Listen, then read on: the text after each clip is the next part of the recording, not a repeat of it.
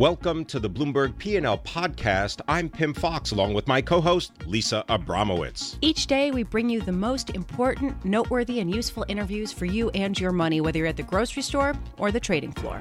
Find the Bloomberg P&L podcast on iTunes, SoundCloud, and at Bloomberg.com. All right, Craig Johnson, tell us what's going on in the world of Nike, and then we'll get to other stores in a second.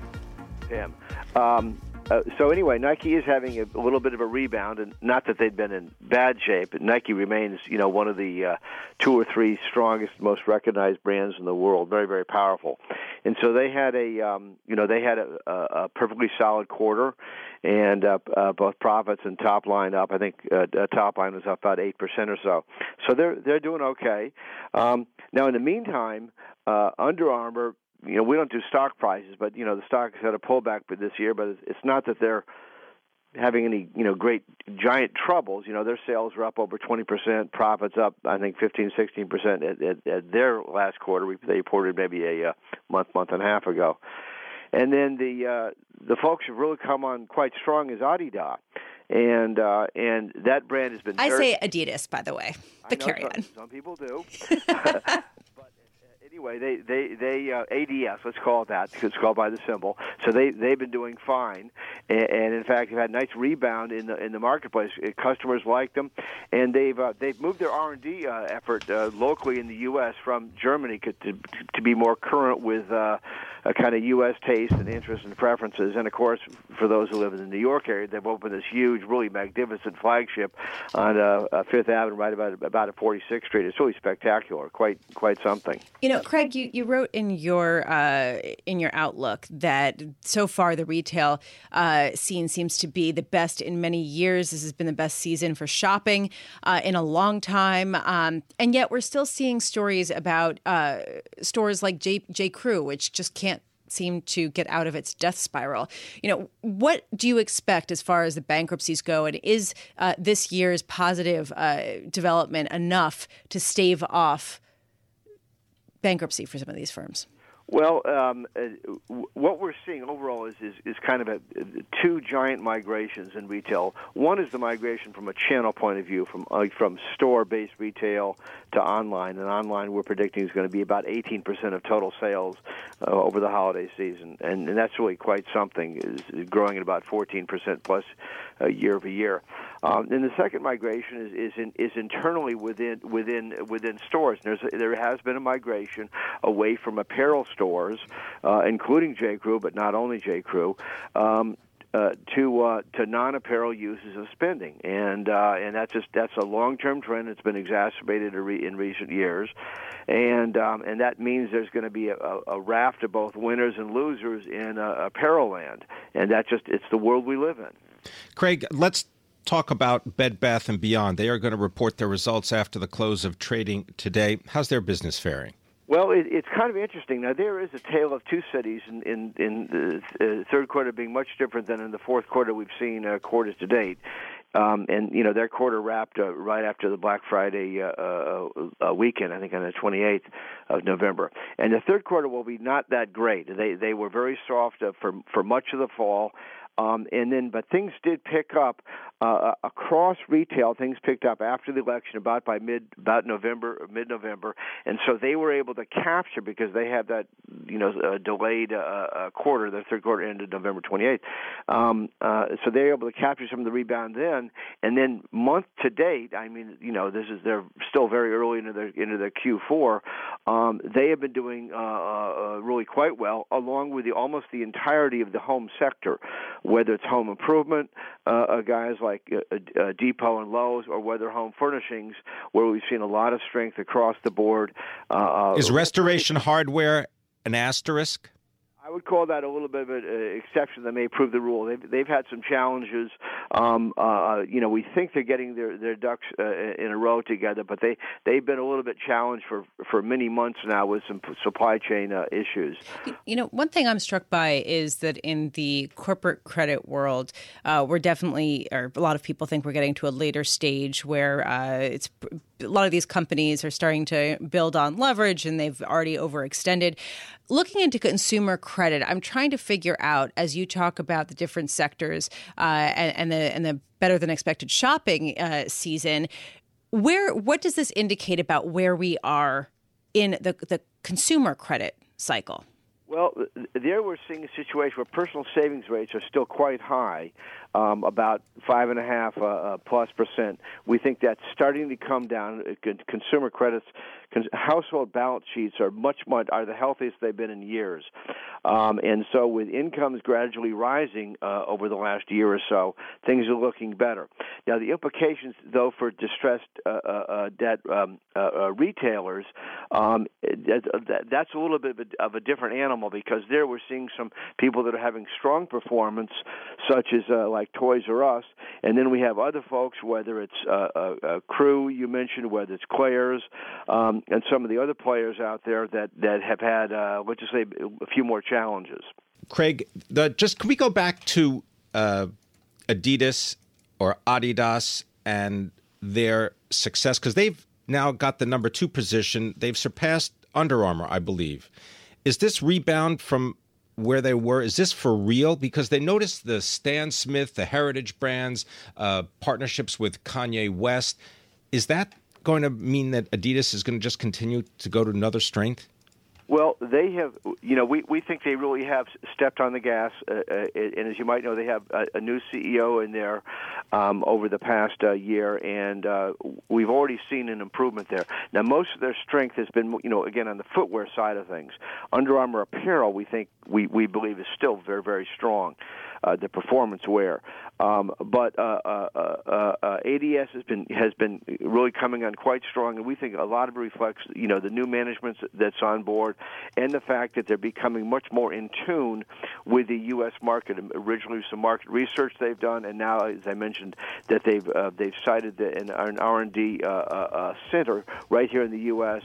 versus trying to monitor the U.S. market from back in Germany. Thank you so much for joining us. Craig Johnson, president of Customer Growth Partners, coming to us from New Canaan, Connecticut. Just want to mention, Adidas shares up 55% so far this year. Nike shares down 17%.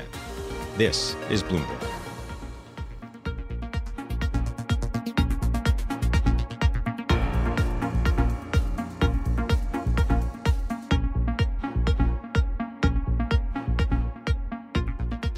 The shares of FedEx are down about 2.5% after profit at the air freight carrier took a hit from rising investment in its ground delivery business. And here to tell us more is Satish Jindal. He is the president of SJ Consulting Group. He joins us from Sewickley, Pennsylvania. Satish, always a pleasure. Tell us about FedEx and the challenges that the company faces, not necessarily just from UPS, but from the likes of Amazon as well as Uber. Well, this is a very interesting time for watching this company and the industry. And as you commented, people think there's a lot of investment. The growth of parcel business is of a kind that, in my being in it for 20 plus years, I have not seen. And the peak is becoming higher and higher and more difficult, because when you have package volume increasing in the B2B space, you don't add extra stops. But when you do it for consumers, you're going to new addresses, and that affects performance and productivity and service of a kind that people can't understand, who are used to looking at annual statements and 10Ks. For FedEx to have incorporated and built 105 facilities, and I've been involved with them, it is a remarkable addition. And if they don't do it, then they continue to risk losing the business of these big online retailers that they are handling. And people don't realize, they think Amazon doesn't use UPS and FedEx. They still move millions of packages for Amazon and other online retailers. And if they are going to stay as a good option for them for these online retailers. They have to be able to handle it throughout the year, but more importantly, during a peak that is also not becoming bigger, but also getting spread out over several weeks. Satish, I wanted to go back. You made an interesting point. People think that Amazon and other online retailers have their own channels for distributing packages other than FedEx or UPS, but they are really reliant on these companies. What about drones? I mean, we've heard plenty about delivery drones and sort of Amazon trying to create their own horde of these self-flying vehicles. Is this at all a threat? Not for at least a few years, for various reasons. I do believe that in the next 5 years, or maybe a little longer, we will ourselves have seen them with our eyes, packages being dropped off at people or places that we know of. However, there are a few limitations. One is the regulatory. That moves at a very slow pace and can't keep up with the pace at which technology is moving. But the other thing is that drones are first going to be only used in rural areas where they don't have to deal with all the wires and everything else that comes in the way of coming down to the lower level to drop a package in someone's front yard. The other thing is that they are still limited in handling certain items that have to be small, that have to be lightweight, and all that is going to take time to evolve. And then some things require signature. You can't get a signature from a drone. Not yet. I think that's the quote of the day. You can't get a signature from a drone. I love it.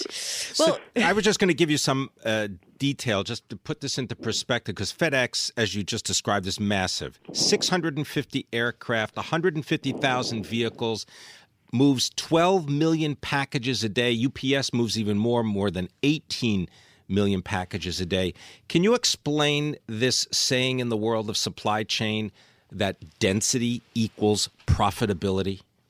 Well, that is true. There is an element of density, but when you got in the 12 million you said for FedEx and about 17 for UPS, that is in the normal day.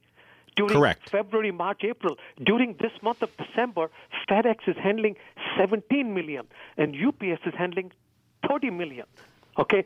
And to put it in perspective, that is in between 1 billion origin destination points. And for people who are listening, when they fly, they don't realize the airlines perform at 89% on time when they only have to fly between 400 airports. That comes to only 18,000 lanes. So that is the complexity you're talking about. And they have a network that is unique, and which is why you find that other people can't create a network like that, and they can't compete with them, which is why UPS, FedEx, and Post Office, between three of them, deliver 97% of all the packages for all the shippers. And it seems like there's a pretty big barrier to entry for the Amazons of the world to create their own fleet. Huge, and I don't think Amazon, people talk about it. Amazon has no interest in being a transportation company because of the market that you cater to starts to think of them as a transportation company. Their PE ratio is going to plummet, and instead of it trading at $700, it's going to trade at $100. Right. Satish Jindal, president of SJ Consulting Group from Sewickley, Pennsylvania. Thank you so much for being with us.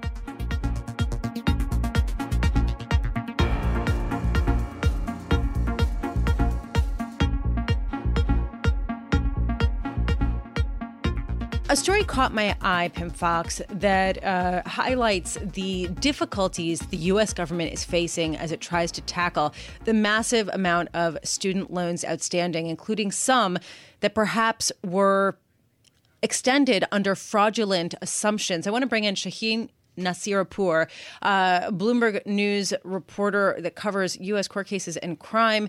He is here in our Bloomberg 1130 studio. Thank you for joining us. So can you talk to us a little bit about what the core issue is here for the U.S. government? They have said they would forgive some student loans that were underwritten under false pretenses, right? But then they're going out and they're actively pursuing debt collections from those students at this point. What's going on here? Well, thanks for having me on. It's a hard question to ask. The thing that I keep coming back to is this apparent conflict of interest within the U.S. Department of Education, where they are both, the lender as well as the servicer. And so their job on one hand is to maximize collections and minimize the cost of the federal student loan program to taxpayers. But on the other hand, they're running the largest student debt forgiveness scheme in U.S. history. And so that apparent conflict manifests itself in ways, in one way in which where the federal government has decided that by and large, tens of thousands of former students who attended schools owned by Corinthian Colleges, Inc. were defrauded with false job placement rates, and they were duped into taking out these loans, and therefore these loans should be canceled. But on the other hand, the department and the education department is not proactively canceling this debt. It's not proactively reaching out to these borrowers, and you could argue that if they were a private sector creditor, that their collection tactics would amount to a violation of laws banning unfair and deceptive acts and practices, because they are collecting on debt that they have reason to believe need not be repaid. And so far, they're not really saying much about it. If you are an eligible borrower, what is the process by which you would have your fraudulent or allegedly fraudulent loan forgiven? What's the process? It's actually really simple. There is a form that the education department has created where all you need to do is fill out, some biographical information, name, address, telephone number, etc. You say, you list the campus that you attended and the program you were enrolled in and the dates of your attendance. And you simply check a box where you attest to the fact, under penalty of perjury, that you relied on these job placement rates when you enrolled. You sign your name at the bottom of the form, you return it, and your loans should be forgiven. That is what the education department has said, the process. That's how it's supposed to work. But it's not working that way? No, it's not. They've sent a few letters and a few emails to borrowers informing them of this right, but they also send these folks monthly bills in which there is no disclosure of any kind. Same department. Same department. Well, but you're right, and this is an important point. So Corinthian Colleges filed for bankruptcy in 2015 after being accused of fraud. If the U.S. were to eliminate debt of all of those who are potentially eligible for, debt relief from just this Corinthian college, right? Right. It could cost the federal government nearly $4 billion. This sort of speaks to your point, Shaheen, about the sort of push-pull element of the same agency overseeing both the forgiveness as well as the debt collection and managing the collection. Exactly. And here's the thing about it is, look, the education department is run by a lot of political appointees. If they were to forgive this debt, there would be a ton of outcry about the cost to taxpayers. And the question inevitably would be, well, how did the department allow this lending to go on in the first place? Where were they when all these loans were being made? There were all these warning signs that this chain of schools was engaged in suspect behavior and suspect practices. They had previously been sued by state attorneys general over, their allegedly deceptive advertising to students. And so they make all these loans. They book expected revenues off these loans, and then they come back and cancel them later at this huge cost to taxpayers. And folks will inevitably say, where were you when these loans were being made? Thanks very much for enlightening us. Shaheen Nasirapur. He is a U.S. court cases and crime reporter for Bloomberg News. Much appreciated.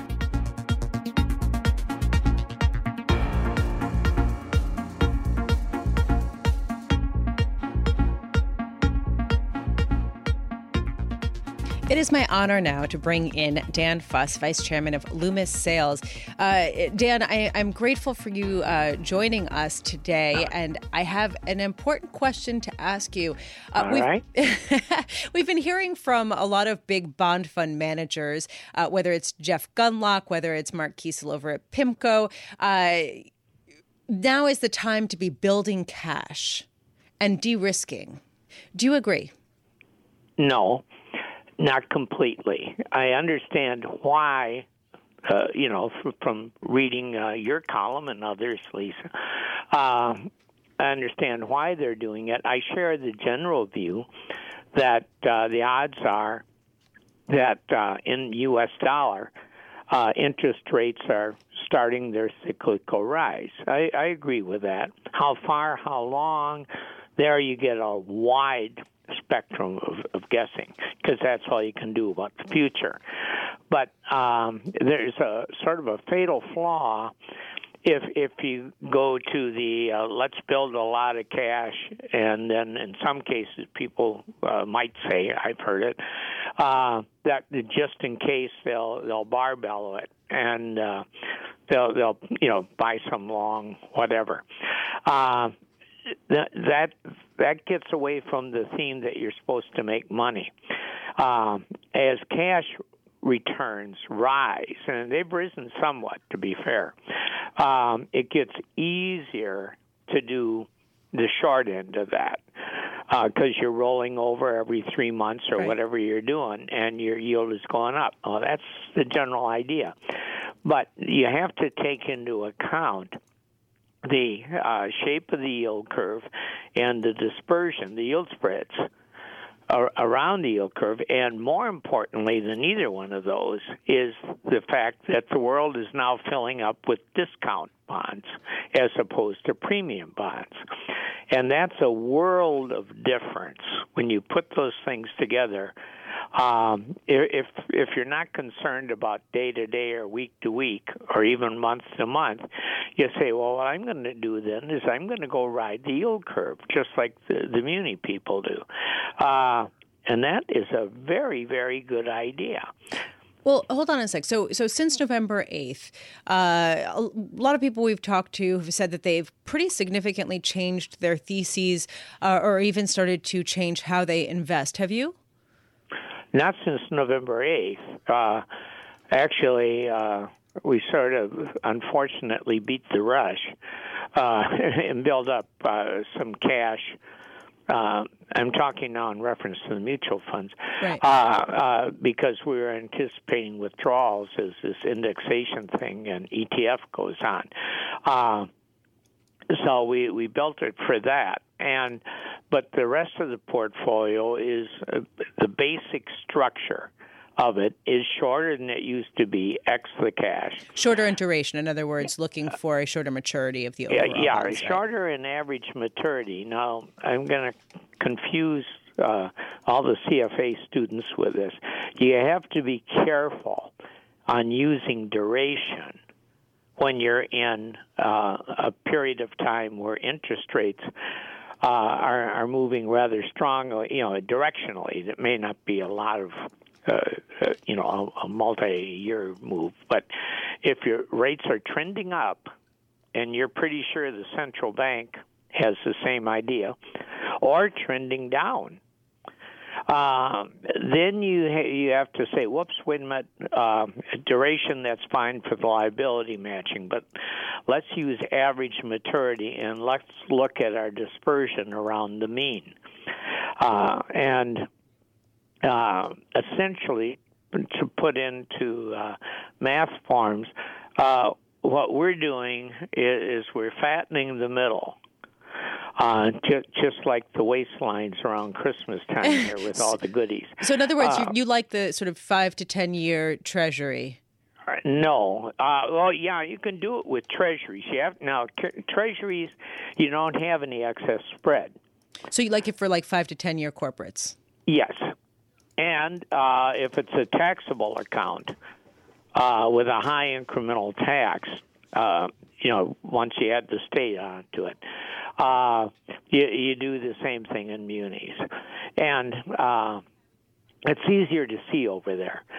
But you do the same thing in corporates, and your fear when rates go up is you say, "Oh my God, we're at the end of all the credit cycles now." Get the parachutes out, we go. No, you don't do that. You do have to be much more careful on the credit side. That's a given. You have to be, because people who are refinancing are going to have more trouble as rates go up if they're not a fairly strong, business. But if they've handled refinance already, and the basic business is a good business, not dependent on borrowing a ton of money at low rates, that's an important qualifier. Then your best place to be is with the most spread and call protection. And this is where high yield comes into play. Normally, high yield, when rates have gone down quite a bit, is a loser's game because if it works, you get called, and if it doesn't, you get stuck. Now you're in a different setting because early call gets more and more expensive. If you're buying this stuff, say, in the 80s or low 90s, and the issuer decides to call it at 104, well, that's all right. You're not shedding any tears. You wish you hadn't done that because you have to, right. work a little late the next night. But it's a different market when the direction is up. Now, the flaw in this whole thing is I'll say to myself in the mirror in the morning, right after I've cut myself shaving, I'll say, now listen up. That's a good warning. We're talking U.S. dollar base. Everything I've said up to now is U.S. dollar base. Let's not forget the rest of the world because that's going to impact what the Fed does. So don't buy any, don't draw any straight lines here. Well, we're going to all be watching our fattening middles. But perhaps that is the way to go for a bond fund. Pim? I'm just taking notes. That's and last point to you, Dan, can you answer this in 10 seconds? Lisa Abramowitz wants to know, do you still like energy high-yield debt? Some of it. All right. Well, there's an answer for you. Thank you very much. Dan Fuss is vice chairman of Loomis Sayles.